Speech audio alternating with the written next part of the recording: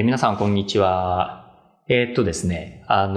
前回に引き続き、今日、坪田さんと、はじめちゃんと二人に来てもらって、CXO についての話をまた引き続きやっていきたいと思います。ということで、よろしくお願いします。お願いします。はい。じゃあですね、1回目ちょっと、淡々とやったところもあるんで、少しインタラクティブにってことで、坪田さんから、あれが。クレームが。ちょっとインタラクティブな感じでやっていきましょうか。そうしましょう。はい。はい。タクラムキャストの CX を、坪田とも。そうね。うん。坪田さん、どうなんですか？あれですよね。自分の会社もやりーの。はい。それで、今度、デリーもやりーのってことで。はい。うん。ね。働き方自体も結構面白い感じ。面白いですよね。うん、で、そこにはじめちゃんがジョインするという。うん。デリーとベースキャンプの割合はどれぐらいなんですか？何対何でやるつもりなんですか？そこはちょっとまだわかんないですね。ただ、そのベースキャンプごとデリーにジョインするので、ベースキャンプはもうデリーの子会社になるんですよ。うんうん、で、なんで今回こういうスキームを取ったかっていうと、やっぱり、クリエイターって、その事業会社に所属してずっとそこでグローするっていうのは結構マルチに活躍したいっていう人が増えてきているじゃないですか。で、それともう一つ時代の流れで、フリーランスが今すごく増えてるんですよ。ただ、フリーランスになって、じゃあ給料も上がりました。で、結構自分のそのスタイルで仕事ができてますっていう人も増えてきているんですが、やっぱり関わる事業が結構小さくなってるケースも多くて、やっぱ一人で受け切れるその、プロジェクトの規模って限界があったりするじゃないですか。じゃあ、めちゃくちゃ超いい優秀なクリエイターとかデザイナーの人たちが、大企業からちょっと1億くらいの案件お願いしたいんですって言っても、一人で受け切れないので、それらの人たちを、こう、うまくチーム化して、そういう企業の案件も受けれる仕組みを作ろうっていうのが、今回のベースキャンプで、ギルド化っていうのを、今、ヒロノ君と一緒にやろうとしてるところですね。で、デリーとベースキャンプのシナジーに言うと、トリルを買収したりとか、結構その暮らしに関わる領域っていうのを今、どんどん伸ばそうとしていて、その時に、そのデリーとかトリルの中に当然デザイナーもいるんですけど、遠いスポットで、じゃあ CM やりますとか、マーケティングとかブランドやりますっていう時に、中では人材抱えられない可能性もあって、それをその総合作用でうまくその案件を回しながらやっていけるといいよねっていうので、今回のスキームにしたっていう感じですね。面白いですよね。だから、スタートアップがデザインファームを傘下に持ってる、子会社を持ってるっていうパターンですよね。あ、そうですね。確かに。珍しい。っていうか、日本で初めてじゃないですか、そのパターン。確かに。ね。でも海外だと結構ある。海外はある。海外はいっぱいある。海外はめちゃくちゃある。だからそれをなんとか実現したいし、どうすればそれが実現、いいシナジーが生むかっていうのを、ちょっと一緒にやっていきたいなと思ってるんですけど、もともと今回って堀江さんからそういう話が来たので、それを理解してくれる経営者とか経営陣の中でどうやっていけるかっていうのは、ちょっと今回、チャレンジとしてはすごい楽しみだし、なんとか頑張りたいなっていうのはありますね。ベースキャンプのみんなは、だからあれでしょ、デリー以外の仕事もやるんですよね。もちろんね。だからそこは面白いですよね、その関係はね。そうなんですよ。そうね。なんかアップルがスティーブ・ジョブズが戻ってきた後に、デザイン部門の立て直しを、したときに、一番最初にやったのが、インハウスに、デザインファームを作るっていう感じでね、やったっていう話があってですね。ほんで、わざわざ本社ビルじゃないところ、本社ビルっていうか、アップルいっぱい、建物、当時はあったらしいんだけど、別ビルに作ったみたいなね、エピソードがあって、ちょっとそれを思い出しましたね。その時はね、デザインチームを完全に立て直したんだけど、立て直すときに、ロバート・ブルナーっていう人を、雇ったんですよ。で、この人はもともとデザインファーム出身の人で、ブルナーが、なんか、今の CDO のジョナサン・アイブを、引っ張ってきた人なんだけど、専門のデザイン組織を作るとかね。なんかね、なんかこう、社内にファームを作って、で、そこのファームで、いろんな事業部から飛んでくる案件を、なんかこう、バンバン裁くみたいな。で、あと事業部にぶら下げなかったから、逆に言うと、ここにも書いてあるんだけど、プロトタイプでかっちょいいもんを外部人材といっぱい作ったみたいなね。で、それでこう、プロダクトビジョンみたいなやつを、さっきの坪田さんの話じゃないけど、なんかガーンって示して、なんかそれでその牽引化をしたみたいなね、そんな話がこう書いてあって、ちょっとこれを思いましたね。面白いですね。で、なんかちょっと事業部から話すことで、こう書いてあるんだけど、なんか自分たちがすごいことをしているんだと、みんながこう、なんつうの、おまじないにかかってしまうような、そういうやつを作ったりとかね。なんか、架空の製品デザインの広告を出したり、写真家にそのデザインチームの活動を記録させたりしたみたいなね。いや、でもこれめっちゃ大事ですよ。僕DNA の時に、アストゥーと一緒に仕事したことあるんですよ。アストゥね。そうなんですよ。アストゥイギリスのめっちゃ良い UI 系のデザイン会社ですね。まずね、めちゃくちゃかっこいいです。アストゥのアウトプットが。そう。アウトプットもかっこいいし、立ち振る舞いがかっこいいんですよ。アストゥがかっこいい。存在がかっこいい。まず、プレゼンからワークショップまで、みんなプロフェッショナルだし、その、プレゼンのアウトプットも、その、いちいちかっこいいんですよ。なんでかっていうと、まあ、3日間ワークショップしたんですよ。で、なんかパシャパシャカメラ撮ってるデザイナーがいるなと、なんかすげえ一眼レフで一生懸命撮ってるんですよ。で、最終的にワークショップのアウトプットを出すときに、そのワークショップの写真が、写真でプレゼン集が構成されてるんですよ。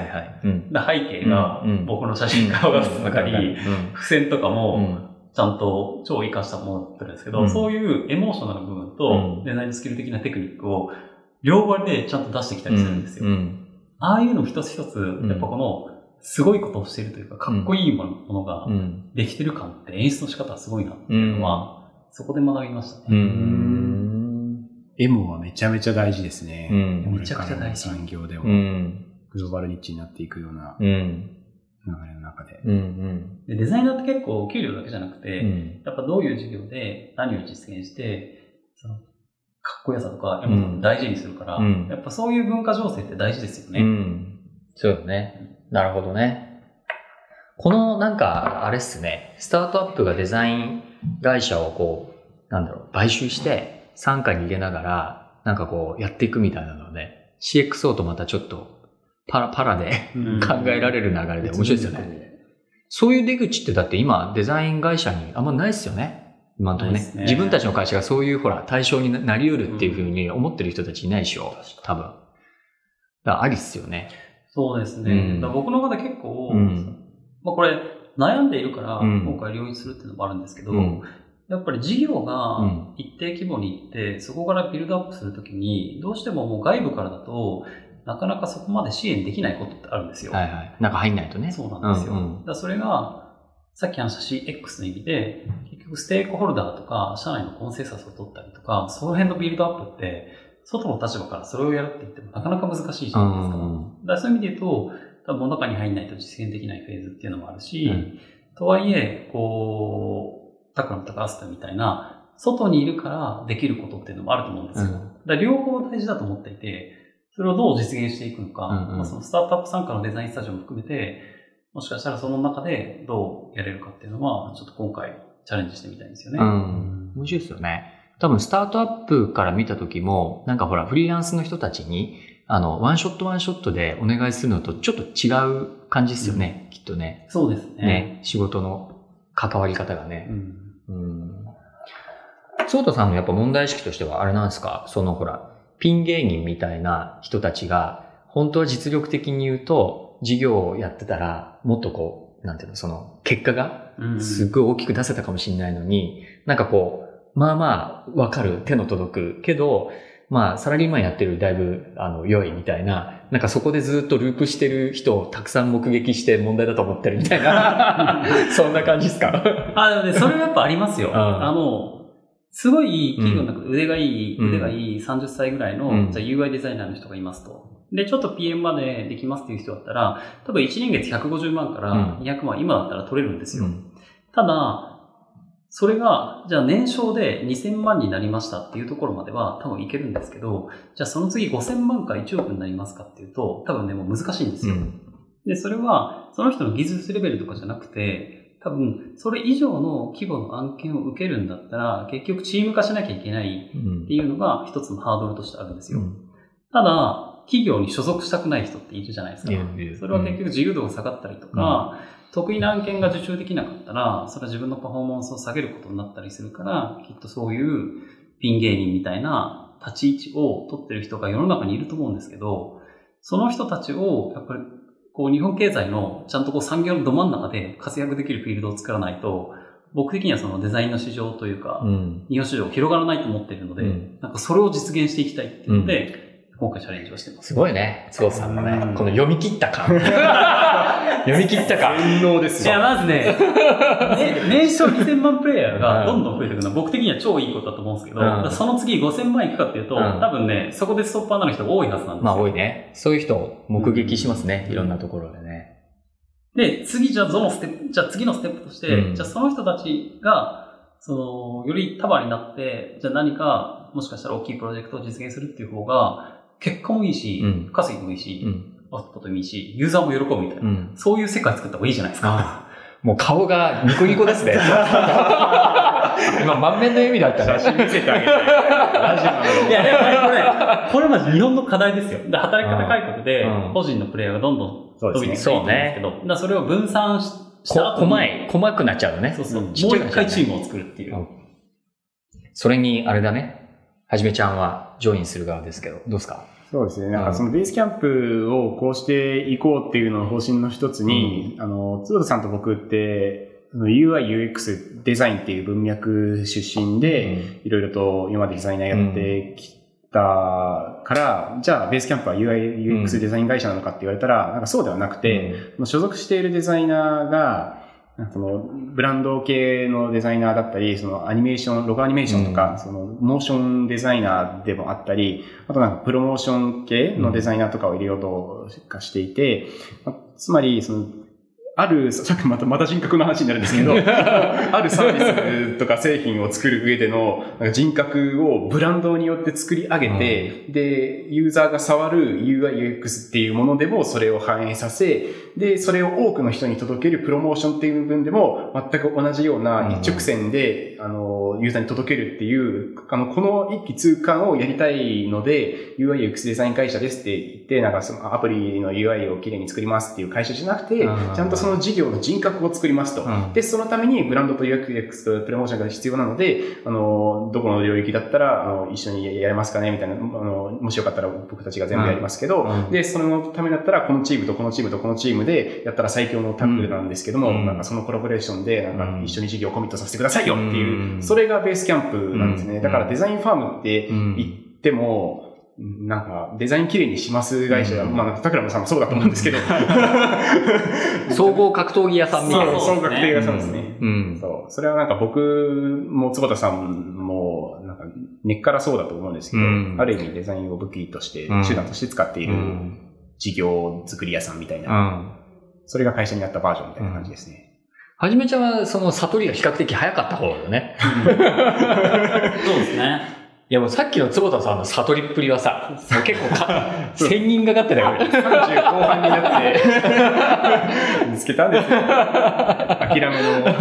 何かの諦めと何かの悟りがいろいろ混ざってああなってました。はじめちゃんもデリーの仕事をしたり、けど全然関係ない仕事をしたり、これいろいろなんですよね。そうですね。そこはちょっとどれぐらいのバランスがいいのかっていうのは、まあ今後検討しながらっていう感じかなと思ってます。だってあれでしょ？はじめちゃんで、坪田さんがやってるようなスタンスで、全然別のスタートアップの事業にコミットしたいよね、みたいな。そうですね。まあ、事業にコミットしたいというよりは、僕は、するか、自分で立ち上げるか、なんかどっちかかなっていうふうに思ってますね。やっぱりスタートアップって、最高にワクワクするんですよ。あなたたちはいい表情をしますね。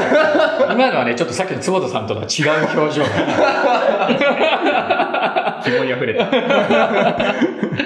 なるほどね。けどさ、ちょっと、妙な質問なんだけど、だとしたら、スタートアップの子会社にいるっていうのって、なんかそこの理由はあるんですか？はじめちゃん的に。僕的には、3年半ずっとフォリオでやってきたので、今自分でビジネスを立ち上げようとか、どっかに入ろうとしても、結構近視眼的になっちゃうかなと思って、少なくとも1年は、なんか休みたいと思ってたんですよ。ので、そう、なんか海外に休憩してる。休憩したいと思って、なんかそれでなんか広い視野で本当になんかこの国になるための、この世界のためになることをしなければっていう、ローハンギングフルーツを食べてる場合じゃない。なので、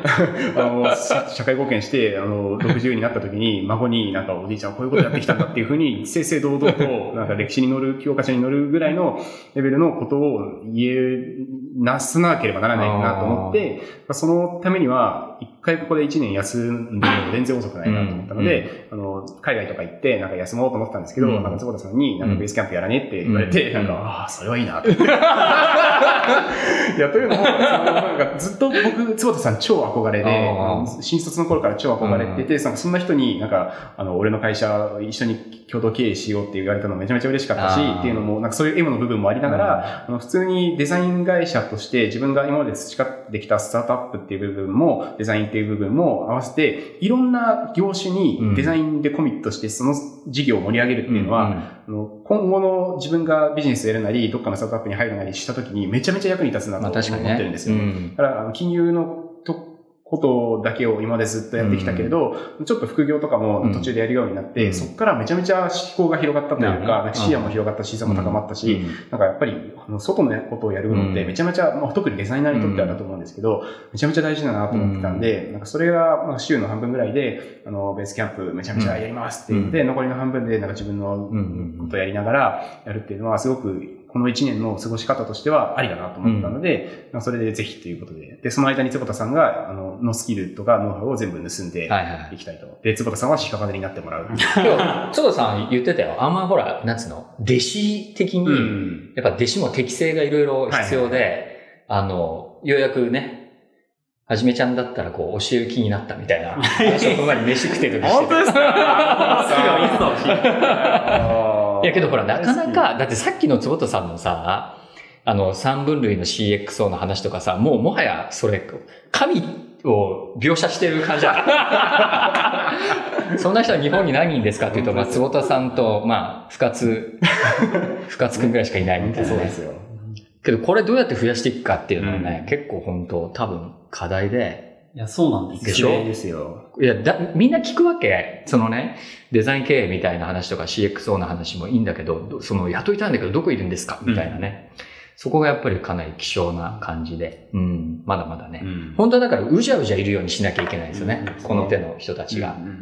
でも僕結構それに対しては、こうするといいんじゃないかなみたいなキャリアがあるんですけど、事業会社で、最初制作会社でスキルを学びます。その後事業会社に行って、事業の作り方を学びます。次、コンサル会社に行って、コンサルを覚えれば、もうできますよ、おーっと。いや、確かに。順番で言うとね。3年ぐらいできますから。制作会社行って、事業会社行って、最後コンサルに行くとか。その過程で100人が2人ぐらいになってそう。2人残ればいいかもね。いいね。そうですね。日本のためには日本のためにはなるかもね。もしくは、海外だと D スクールとかって、マーケッターとか、結構非デザイナーの人が D スクールに行って、デザインアプローチやるって人が増えてるから、別に逆のアプローチでもいいと思うんですよね。ありますね。僕は最近ね、その逆話でいくと、もう、とにかくエンジニアの皆さんにデザインをインストールする活動を、特に、スタートアップはね、あんま必要ないんだけど、大企業は結構これ効くなと思っていて、で、今日もね、午前中、僕らのクライアントのとある、会社の偉い人たちと話をしていて、御社のエンジニアたちにデザインを、トレーニングをして、よりこう、なんていうの、ハイブリッドな、エンジニアに、こう、脱皮させるようなことをして、で、それでこうデザインカルチャーをエンジニアリング部門起点でこう育てていくみたいなことやりませんかとかっていう話をしたら、なんか目が結構製造業の人たちなんだけど、キラキラキラキラみたいなね。いいっすね。で、それはなんかこう、デザインとしてこう、外科手術的にこう移植するよりは、彼らからするとなんかイメージが湧きやすいというか、で、確かにね、なんかこの前っていうか最近松田って会社の、前田さんっていうね、デザインの、ポッドキャスト聞きました。方と、ちょっとよく話すことがあって、で、前田さんが、インタビューの中でも、前田さんが言ってたんだけど、デザインエンジニアリング部っていうのを作ったですっていうね。で、それは、車とかだと、ショーカーで出てくる、そのめっちゃかっこいい、デザイナーが作ったデザインと、量産車で出てくる、プロダクションエンジニアリングが通っちゃった、コスト管理とかも通っちゃった、ちょっとそれがデグレしたようなやつ、なんとかしてギャップを埋めたいっていうので、マツダはエンジニアリング、これ何万、数千人いるはずなんだけど、から、確かね、志願制だったと思うんだけど、ちょっとデザインやってみませんかっていう人を20人集めてきて、で、150人か200人ぐらいいる、デザイン部門の中から、ちょっとエンジニアリングに足を踏み出したい人20人っていうのを集めてきて、40人のデザインエンジニアリング部隊っていうのを作って、で、ここが、理想のデザインと、製造の現実の間を、なんか執念深く、さっきの話じゃないけど、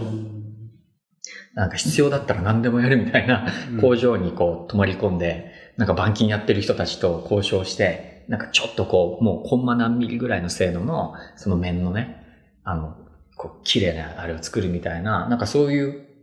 あれをね、5年ぐらい前からやってるらしくて。でね、多分ね、世界のカーメーカーでも珍しいと思う。で、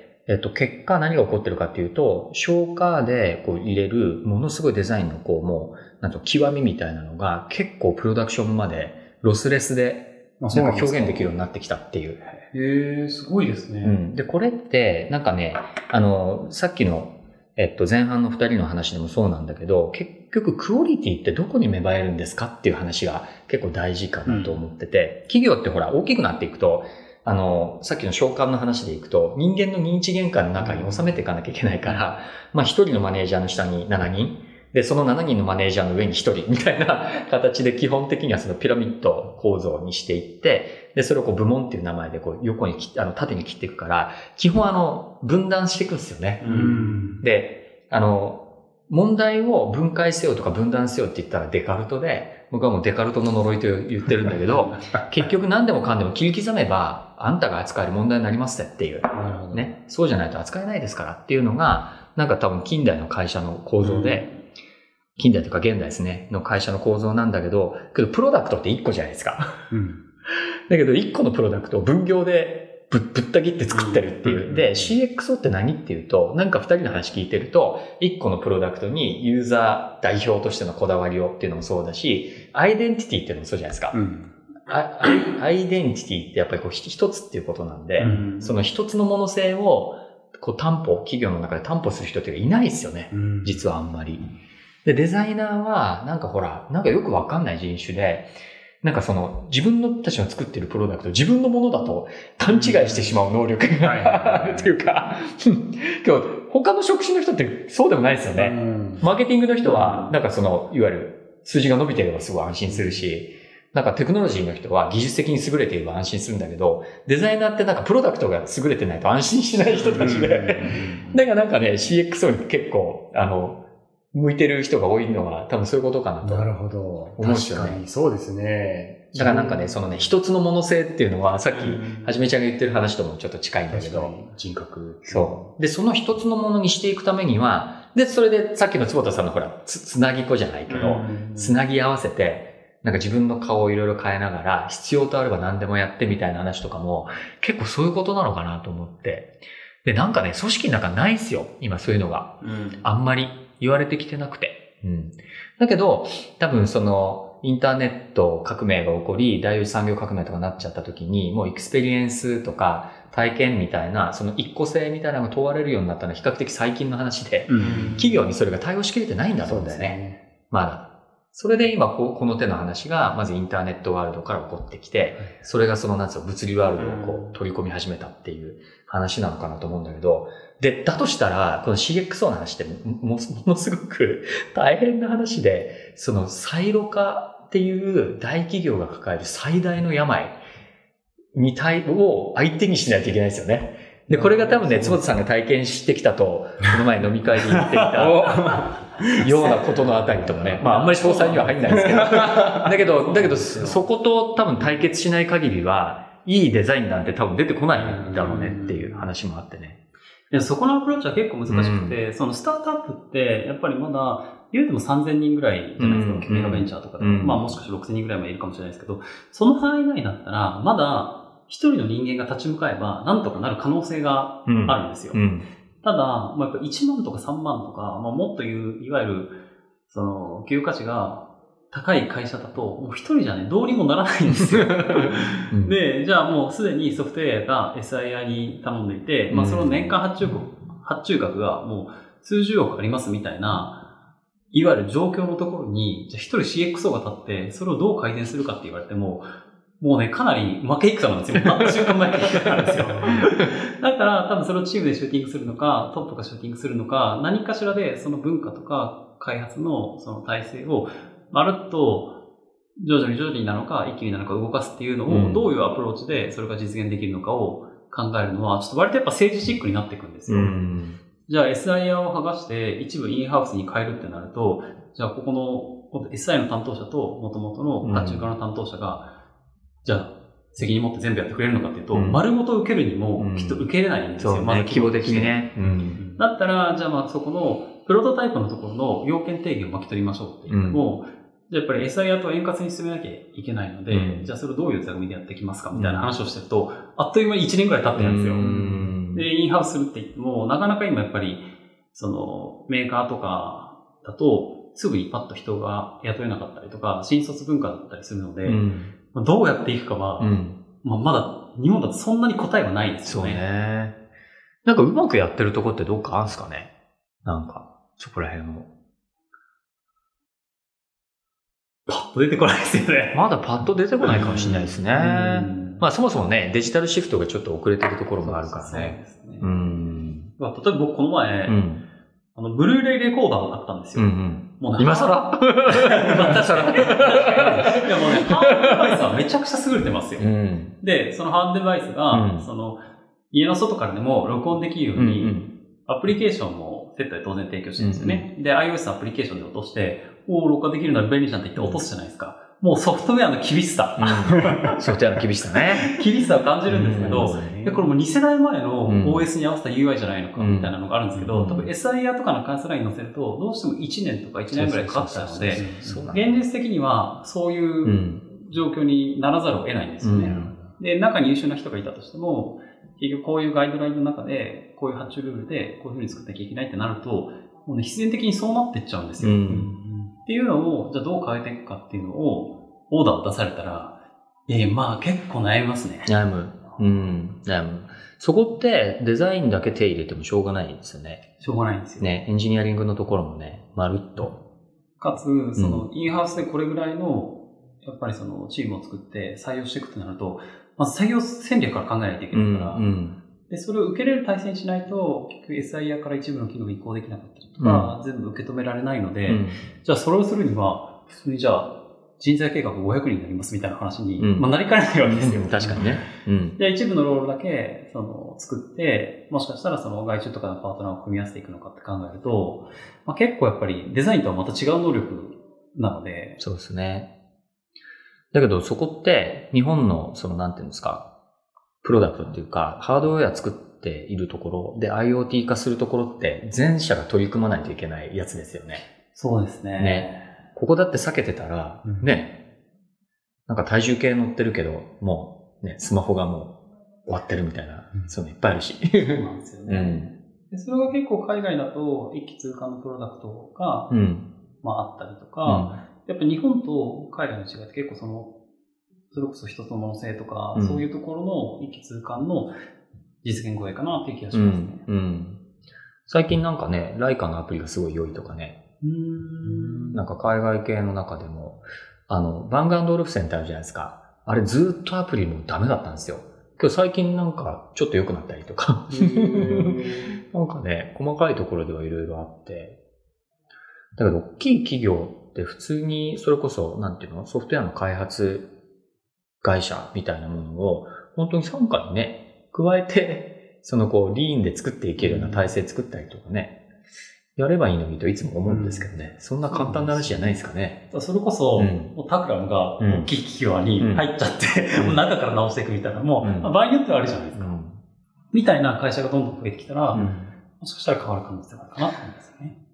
アメリカは結構あれなんですよね。それこそ、アストゥはまだ独立だけど、なんかその手の会社がいろんな事業会社の下に入ってね、なんか部門としてさっきのアップルの例じゃないけど、社内デザインファームとして振る舞って、UX を、デジタルをもう結構ガバッとこう、くっつけちゃって、徐々にこう内部化していくみたいなね、そんな感じ多いですよね。有名なところで行くと金融だとキャピタルワンとかがね、デザインファーム買ったりとかね。もしくはコンサルアプローチでコンサル会社がデザインファームを買って、そこからシューティングしていくっていうのはあり得ると思うし、アクセンチュアのフィヨルドみたいなやつですね。そうですね。そういうのがもっと増えていくと、もしかしたら変わるかなというふうには思いますよね。そうね。だからそこは多分パターンをいくつか準備しておかないといけないですよね。だからベースドラムみたいなギルド型で、チーム化したやつをスタートアップとか企業につなげていくパターンとか、なんかパターンがもっと発明された方がいいですよね。そうですね。だそれがさっき言ってたスタートアップの新規か、クロスか、大企業がやっぱ全然違うアプローチが一つになる、違うので、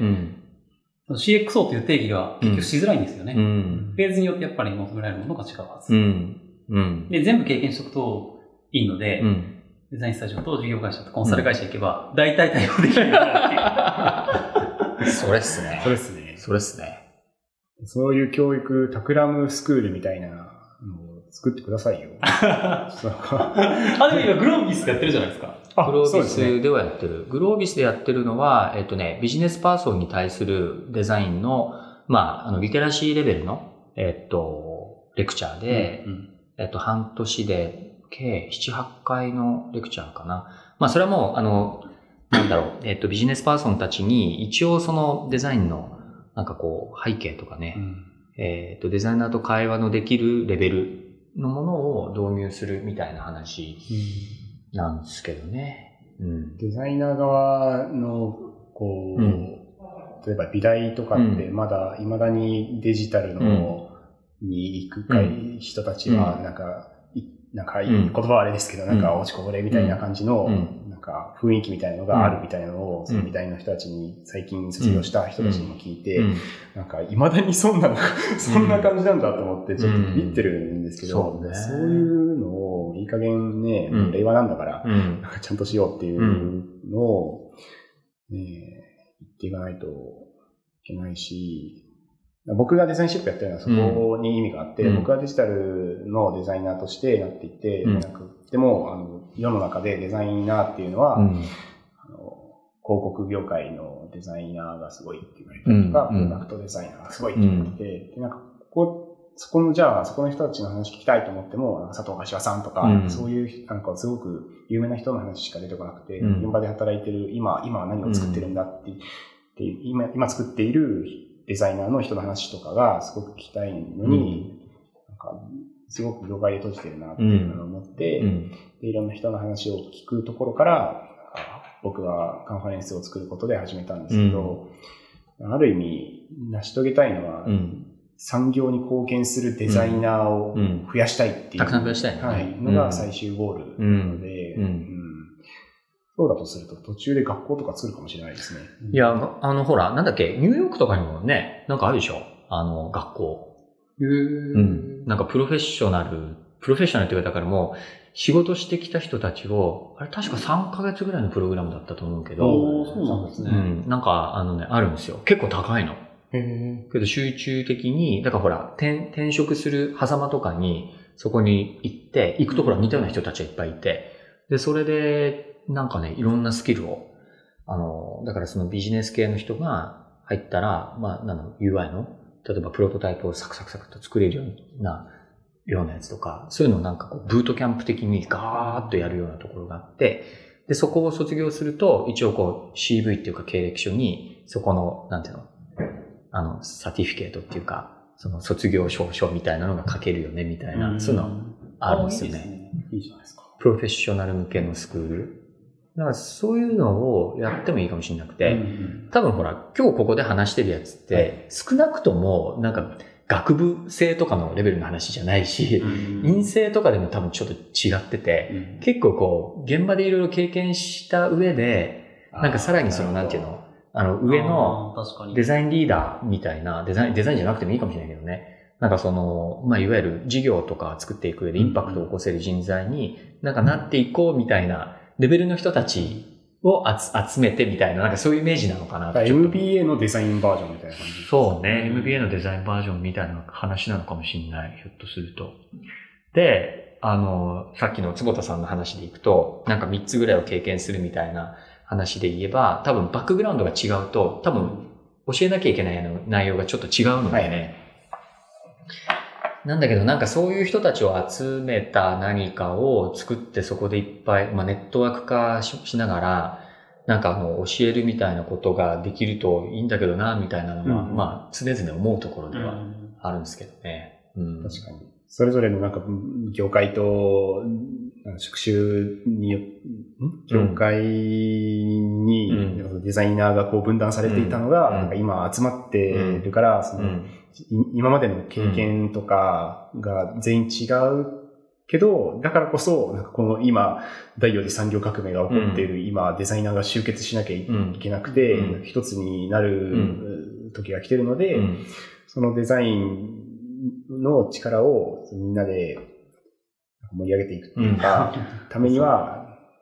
そういう活動が必要かもしれない。すごいそこって鮮度の高い部分で、なんか去年の常識と来年の常識が違うじゃないですか。そうですね。で、僕が言ってるそのロイヤルカレッジの、デザインエンジニアリングの学科は、教授はね、2人ぐらいしかいないんですよ。そうなんですか。で、ビジティングレクチャラーっていう人たちが、うじゃうじゃいて、なんか100人ぐらいいて、例えば、そのプラスチックの射出成形の、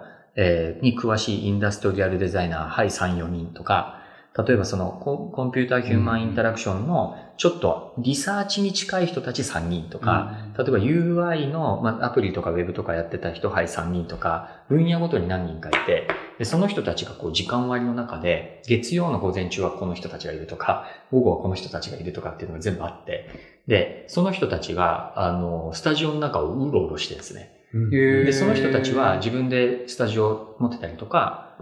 例えば、そうね、自分でフリーランスでデザイナーやってる人たちが多いんだけど、で、プラプラしながら、で、その人たちを、ブッキングできるんですよ、生徒たちが。でそうすると、例えば自分が、わかんないけど、新しい砂漠で使う、なんかこう、なんつうの、砂漠でトマトを育てるこんな機械思いついちゃったけど、これってエンジニアリング的に成立してんのかいな、みたいなことを思うと、その手のエンジニアリングをやってる人とか、マテリアルサイエンスをやってる人とかをブッキングして、その人たちに当てに行くんですね。でそうすると壁打ちしてくれて、みたいな。で、けど、専門家がそれぞれ専門性が違うから、結構フィードバックが全然違うんですよね。それいいじゃんっていう人もいれば、もう全然ダメとか言われたりもして、なんかその中でこう、自分の中で、なんかこう、案を叩いていくみたいな経験を、なんかしてたりしてて。だから、すごいね、鮮度が高いんですよね。だし、アドバイスが実際的。で、なんか日本の大学ってあんまそういうのないですよ。アドバイスなんか座学で教科書やってるような感じもあるから、だからなんかスクールみたいなのがあるとすると、なんかその道の専門家たちが、なんかそこに参加すること自体がその専門家たちにとっても結構嬉しいっていうか、なんかこう採用がとかね、情報がとか、横のつながりがみたいなのがあるような、そういうこうブレインパートナーシップみたいなのが、なんかこうメンターとかでもないんだけど、こういてみたいなね。で、プラスその学びたい人たちもいてみたいな。で、そこがこう、アルムナイ化されていってみたいなところがあるとすごいいいな。まさにそれを思い描いてました。デザインシップでスクール始めちゃえばいいのね。デザインシップスクールでいいじゃないですか。そう、デザインシップスクール。お金稼ぎ頑張ろうね。で、それの、で、カンファレンス機能もあってですね。ご協力お願いします。始めちゃうんだったらできる気がする。はい。応援してます。手伝ってください。では、ちょっと40分ぐらいになったんで、今日はここで終わりにしつつ、ちょっと坪田さんからイベントの告知も。はい。8月9日に CXO ナイトをやるので、そこでは、田川さんと、あと安藤さん、ヤマップの CXO に就任された安藤さんとで、一つのテーマであり、で、デリーの堀江さんと CTO の大竹さんを呼んで、そこで僕は企業の中でどう CXO として、どういうミッションを持っているかって話をしようと思うので、皆さんぜひ遊びに来てください。渋谷のテックプレイというところで8月9日やります。これ、あれですか？有料ですか？無料ですか？無料です。無料で、何人ですか？多分150人ぐらいですかね、キャパシティとしては。これ完売じゃないですか、この。無料なんですよ。これね、CX ナイトってもう5回ぐらいやってるんですけど、すべて無料で、僕が一人でオペレーションしてましたからね。思い出した。タクラもスポンサーした1回。あ、そうです、そうです。そうしてました。またスポンサーします。そこが、田川さんとの初接触です。そうだった。そうなんですよ。CXO ナイトで、あれなんだっけ？坪田さんにね、俺ツイッターで絡んだのよ。あ、そうだ。なんか。そう。で、なんか、登壇もお願いしつつ、ぜひスポンサーになってくれませんかって言って、お願いしに来て、タクラムの昔のオフィスで初めて会ったんですよ、そう。2年ぐらい前かな。2年ぐらい前。そう。CXO ナイト。で、あの時僕は CXO っていうのを世の中に普及させた方が、日本にとって価値があるんじゃないかと思って、特に一人でずっと頑張ってて、深津さんとか呼んで、あと高川さんとか呼んで。あれだってそこのさ、顔合わせの飲み会ではじめちゃんともあったあ、そうだ。実はいたんですよ。覚えてますか？覚えてる。そう。で、塩タンとかもいてね。深津さん、塩タンと、ヒロノ君、高川さん、俺と5人で飲んだ気がする。そうだ。あれは歴史的な飲み会でしたね。確かに、あの時、あの日に、確かデザインシップの登記をしたんですよ。あ、そうだ。そうだった。思い出した。いや、そっから、おのおのがちゃんと、そうですね。道も変わったが、やっぱりこの、ユーザー体験を底上げしていくというのをみんなやりつつ、今ようやく2年後にもう一回話をするという。そうね。まあだからそれぞれ、まあ一応仕事をした感じですね。そうですね。だから次は、ヒロノ君が学校を作るかもしれない。頑張ろう。もう約束しちゃったからね。約束しちゃったからね。校長ね。もうちょっと、頑張って成果出してからにしますんで。はい。ということで、今日は盛り上げましたね。はい。これたまに会って定点観測的に、ちょっと話聞いていってもいいですか？いいですね。多分だって、次はあれでしょ？デリーの現在進行形とかね。そうですね。聞きたい。その時に、僕すでに結果を出して、世の中に発信して、こうやったらいいよっていうのを心がけてるんで、次デリーがこれぐらい上がりましたっていうのを持ってきて、だから作った方がいいよっていうのを言えるようにします。見たかと。素晴らしい。今日はもうね、これ聞いてる人みんな思ったのは、坪田さんの言う通りにしようと。言う通りにしようと。とりあえず、もう、今ね、制作会社にいる人はもう事業会社にいる。さあ、イエスさあ。で、事業会社にいる人は、まあ、コンサル行ける。ということが確定したんで。それがはっきりしただけでもよかったですね。はい。まあ、聞いた人も頭がすっきりしたかったです。楽しかったです。あと、あれですね、最後になんか負け的になっちゃうんですけど、なんか分業になっちゃってますよね、この日本の社会ってっていうのを、なんかその経済成長とかそういう文脈じゃなくて、デカルトを持ってきたのが、さすがタクラムだと思いました。デカルトの前。はい。大学で習ったんですよね。ちなみにあれですよ。分業はね、別に日本だけの病気じゃないですから。もう世界で。世界全共通の、悩みですから。やはりもうデカルトがそこの核にあるんですね。ですね。はい。切り刻めて。はい。いつもCX はこうね、戻すやつですね。はい。ということで、最大の敵はデカルトということで。いい締めで。ということで、じゃあ今日は皆さんありがとうございました。ありがとうございました。